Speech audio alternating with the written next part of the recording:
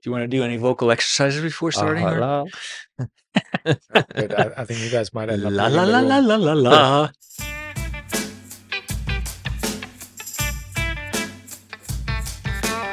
Hello and welcome to the GC Call. This is a podcast we're bringing to you from Gulf Capital, the leading alternative investment firm in emerging markets from North Africa to Southeast Asia. I'm Nabil Ismail, Executive Director in the Private Equity Team. And I'm Alvaro Abella, Managing Director in the Private Equity Team. Think of the GC Call as a window into the investment process. In addition to our own experience, you'll hear from other regional investors, entrepreneurs, and management, as well as advisors who participate in the overall process to demystify it together. With that said, Nabil, let's introduce our guest today. Yalla, we're kicking off our first episode today with Ankur Shah. Ankur is a former CFO at Careem, which, as I'm sure you already know, was the largest venture-backed exit in our region, fully acquired by Uber for $3.1 billion. Now, we'll be doing this conversation in two parts. On this episode, we'll get into some of his experience and insights on recent market conditions. In part 2, which is available in your podcast app right now, we expand to the other aspects of Ankur's framework for building a good company. Ankur is a dynamic person, now ex-CFO of two large enterprises, and has raised over $1.3 billion. Yeah, thanks, Nabil. Thanks, Alvaro. Thanks for having me. I didn't raise that money myself, of course. Team effort, and it really takes a mountain to make all those things happen. But yeah, delighted to be here and delighted to share anything that you guys might find useful. When you look at seed funding, moving all the way to much later stage fundraisers, the percentage of startups, we've seen these statistics being done in various ways, but anything that gets to Series B from seed is less than 10%, and once it gets to Series D, the likelihood of success is even lower, less than 5%. And if you start looking at that, I think ArabNet had something recent that showed less than 2% who've managed to successfully fundraise. You've been through that value chain. You've gone through a lot of different series, and you've been at Careem, raising at different stages, and you've also been with different startups. So what are you trying to achieve, being a founder or a manager at these different stages? Let me maybe address the two separate points that you're making. One, of course, there's a significant drop-off between seed and late stage. There's very few trillion-dollar companies in the world, and there's very many, $0 to $1 million companies in the world. So, in part, there's a natural drop-off between earliest stage and latest stage as product market fit, organizational challenges, regulatory challenges, execution challenges express themselves, and companies fail. So that's natural. I think in this region, you're right to allude to perhaps a slightly higher drop off. And that may be because of the absence of capital availability at the later stages. And it may also be that that as a group of countries, individually, our markets are not yet mature. And that's the beauty of the growth opportunity in this region, is that it will come. An example of that is, when we raised money at Careem, there was really not a traditional lead investor for any of the rounds that we raised. And so with each round, we had to be quite creative about the investors that we brought in to finance the company. Whereas today, there are many, many investors at the seed, at the A, at the B stage, but not as many at the C, D, and so on, which will presumably change as the market grows and the investor maturity grows as well. So that's the first question. I think to your second question, what we're trying to achieve, I think the company is fundamentally trying to achieve growth and sustainability, right? So initially, you're probably funding the creation of the product, then you're funding some traction in that product, whether it's product market fit with your first set of customers, and then your second set and your third set, and so on. ultimately through sustainability. And presumably there's a set of company characteristics, team building, organizational maturity, as well as geographic product market fit that you're expressing through these different rounds. That as you demonstrate your maturity more and more, both in terms of product market fit and organizational maturity, you're raising capital that really allows you to finance growth as opposed to just financing the operations of the company. If we look around the corner, and again, going back to the probably one of the largest rounds, fundraisers in this region's history for a startup such as Careem back in 2016, 17, with probably close to $500 million in that time period. Obviously, great expectation in terms of growth, transportation, mobility, where you guys were focused. Do you see that level of scalability still taking place? Is the bar to achieve large rounds, later stage rounds, a lot more difficult? How do you see things sort of coming back to this region, having been in the US over the last year and a half? I think it's a good question. I haven't thought about it before, so let's discuss it. The macro environment has changed, right? We were in the 2010s raising money in a declining interest rate environment, and therefore there was more capital available. Now we're in an increasing interest rate environment, and so the capital availability is much lower. So in a way, there's probably more capital available, a year ago than there is today for anybody raising that capital. And that's the macro kind of public markets view. Now, I think, in the 2012 to 2017 timeframe when Careem was raising money, there wasn't an established kind of startup ecosystem. I think Souk was the only other sort of meaningfully scaled a startup that existed in this region. And so the capital provision was very, very limited. I think there was very few venture investors, in fact, zero at the time that we started almost. And as we discussed earlier, each round was very, very difficult. And I think in the later part of the 2010s, so 18, 19, 20, 21 even, given that the interest rate had continued to decline and the capital environment was so favorable, I think many, many, many more people, venture funds, as well as startups, were able to finance their operations, funds, as well as businesses, right? I think now the environment has changed once again, where there are a lot of funds that have raised money, and so there's presumably dry powder out there. But the valuation environment has changed. Multiples have come down, and therefore it is a little bit more challenging to raise that capital. I think if you look at the economic fundamentals, the region is probably stronger than it has ever been. There's a lot of growth and development yet to happen in Saudi, and that's an opportunity.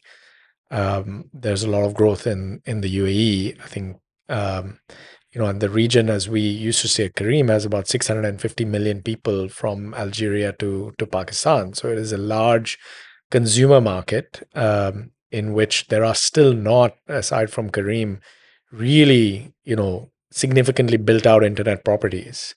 And so, could that be an opportunity? Absolutely. Of course, there's different regulatory environments, there's a lot of fragmentation within these markets as well. But for the organization and the team that cracks that, there's certainly many, many opportunities as the region continues to develop and grow, which is probably likely to be faster than other places, given that the base is lower, right? I think that's a great point regarding capital availability, because again, when I was part of the sort of the investor side at that time, supporting the management team at Careem, close some of these rounds and look for investors. And I recall going to some of these large institutions, Gulf institutions, and telling them about Careem, et cetera. And basically, the comment was always, okay, so this is one or two companies here in this region. We prefer to have more proof points, like in India, like in China, of companies that have really been able to hit outsized returns. So, we're not ready to support these type of, as you said, internet assets today. That was 6 years ago. I think due to the success of companies that have raised or being sold, like Careem, like Talabat, like Souk, etc., there's a greater focus from those, uh, let's say, supranational or national institutions, sovereign wealth funds, etc., that have the capacity and are doing so, investing in their regional champions. And specifically, whether it's here in the UAE or Saudi Arabia, I think that's going to be sort of opposing forces to what you were commenting before.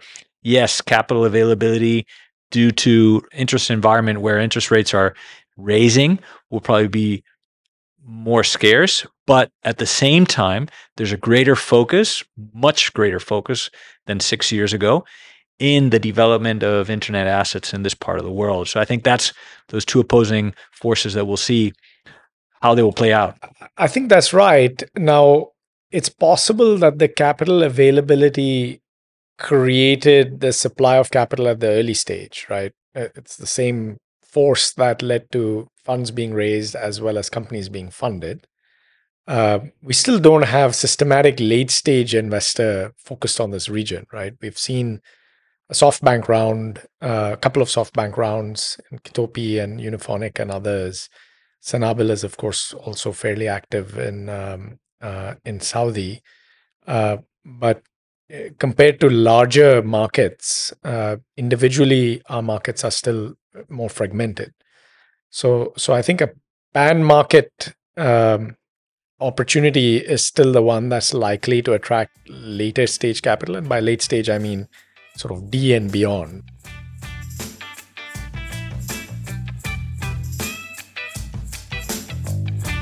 So you've both been with Careem and wearing different hats, one on the investor side and one from a management side, and I think that's a great experience that we can use because all these issues around profitability. I remember seeing a deck of Careem back in the days and turning it down because the ethos was okay, it's not profitable.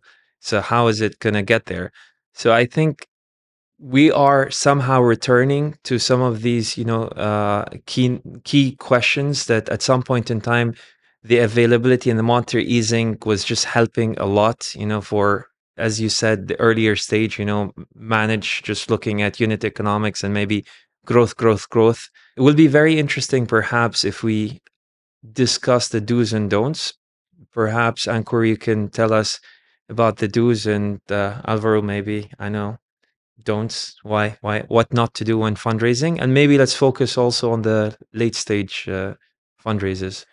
Yeah, I think you're right that, for example, at Careem, just to pick up on one of your earlier points, our third round of capital was led by Abraj, which was historically a private equity fund.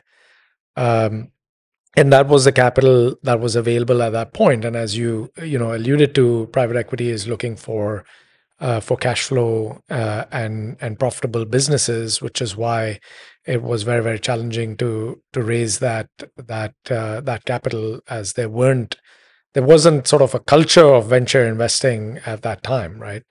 And I think Beko participated in the same round.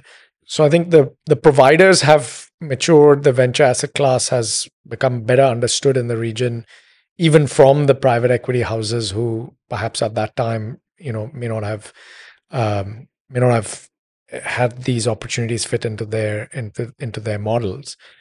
In terms of sort of late stage fundraising, picking up from our earlier conversation, I think what companies need to try to establish is that their value proposition is functional and produces meaningful unit economics across multiple sort of customer types, whether they're geographic or enterprise, in terms of both consumer and enterprise, right? So the acquisition process of a customer the purchasing behavior of the customer and the engagement behavior of the customer all together produce a return on every dollar invested in that company, and that the company has made significant progress to establishing its steady state economics, right? Because at the late stage, fundamentally, we are much closer to a public listing. Let's say that's the steady state outcome. There could also be an acquisition in the case of, for example, in the case of Careem, or in others where the purchasing, the rationale for purchasing the company may be different than simply profit making, which is what the public markets might look for. But at the late stage, we're really looking to bridge to something that a public market investor will understand, right? So on that part specifically, we're talking about profitable unit economics, but what about the bottom line itself? Is it getting closer to profitability? Is it already profitable? How do you see it changing nowadays as well? I think it's a function of the trajectory. So if the trajectory that the company demonstrates and the narrative that the company is able to tell in a believable manner about its trajectory stands up, then growth equity investors are still willing to finance companies that are not profitable. So I don't think profitability is a necessity, but a trajectory and a convincing narrative of the path to profitability is very, very important, particularly so today when the market is really, fairly rigorously devaluing unprofitable companies. And so that naturally bleeds into the late stage market because the multiples are sort of observed and borrowed from public markets. And I think that's a great point. I wanted to interject on that because we've seen over the last decade as well, a lot of what you were saying, the typical cash flow profitability focused PE investment houses moving into the growth space, right? So TPG was not a growth or a PE investor 10 years ago or 15 years ago. It's been an evolution. Same thing with the likes of KKR or CVC, et cetera, Warburg Pincus. So they have trod that path based on that forward-looking assessment and analysis of if the company can get to the profitability. Same with Gulf Capital. Over the last 5 years, we've been focused more and more on the growth segment because we see those opportunities there. And you have to be able to see how the company gets to profitability. And as you said, more so in this environment where cash again has become king and your ability to demonstrate profitability is going to be key for you to raise later rounds because people again have put under question and doubt, your sort of very lofty expectations and overly aggressive or optimistic projections. And I think going back to your question, Nabil, about the don'ts from our point of view, whereas maybe 12, 24 months ago, it was okay. You could get away with these hockey sticks projections, growing 30x over a 24-month period. I think now it's going to be a lot more diligence, those assumptions that get you to that explosive or exponential growth scenarios and projections. So I think the don'ts is don't project those. One of the don'ts I would say is don't project those overly optimistic scenarios, or at least be able to very quantitatively support why you think those growth projections will pan out. Especially in this environment, when the whole world is entering an almost recession, it's very challenging for these businesses to do relatively well. Yes, the GCC you've mentioned is doing extremely well at this stage, but Egypt is still struggling. Pakistan is starting to struggle. Many of the other developing countries are struggling.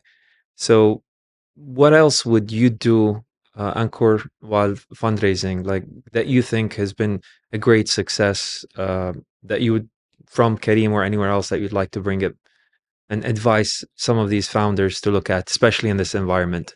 I think there are still businesses to be built, right? even if you ignore the macro environment, there's still a lot of services and efficiency that can be driven in the economy and in industry. If we come back to sort of the basics, you probably have, if you can demonstrate a large TAM, right, market size, if you can demonstrate trajectory, it's product market fit, unit economics, and ultimately EBITDA and cash flow. And if you can demonstrate your ability to build and scale a team, so maybe that's my 3 T's if we're creating frameworks, and put together those 3 things are a compelling opportunity, they'll still get funded. Now, the question is how compelling, how believable, and how data-based, right? And secondly, the question is whether there are investors who are ready to take that risk, because ultimately, each firm still has its own culture and has its own, risk aversion or risk appetite, which are all judgment calls. But I think if you have a large TAM, a strong trajectory, and a fantastic team, you're probably still going to get funded. The question is at what price? And I guess it depends on stage, right? As you were saying, depending on the investor, where they look at and how they focus on these 3 T's. I like that sort of framework that you suddenly came up with on the fly. I think the trajectory, as we were saying, will probably be a lot more scrutinized. And you should be able to demonstrate that trajectory, right? Whether it's within your core market or a new market that you've established, that is going to be a lot more diligence in the coming months and years. Because as you were saying, going back to, where is the cash coming from? If you follow the cash, and we like to follow the cash, right? Starting from public markets, starting from who's setting the rates, we don't believe that we're going to see 0 interest rates anytime soon, because inflation is going to be tough to battle, at least for the next 24 months. Yeah, and I think the one thing we haven't discussed is COVID, right? And the coronavirus, in a decade of declining rates and capital availability, created a massive stimulus for all technology products. And so we had this kind of perfect storm of kind of opportunity through the end of last year, where it felt like public markets almost forgot that they cared about profit, which is now sort of started to return to mean, right? So some of these tailwinds have in part gone away, and some of them have come back. And I would put all of this stuff under the sort of the market bucket or the first T, including competition. But trajectory, as you pointed out, is different at different stages and has many sort of layers of the onion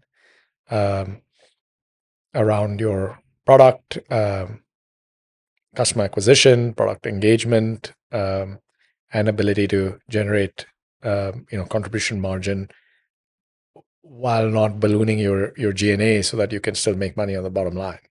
And on that point on G&A, I wanted to make one more sort of Dr. Doom type of statement or comment, and then go back to my more bubbly spirit and more optimistic on another You're note. Always bubbly.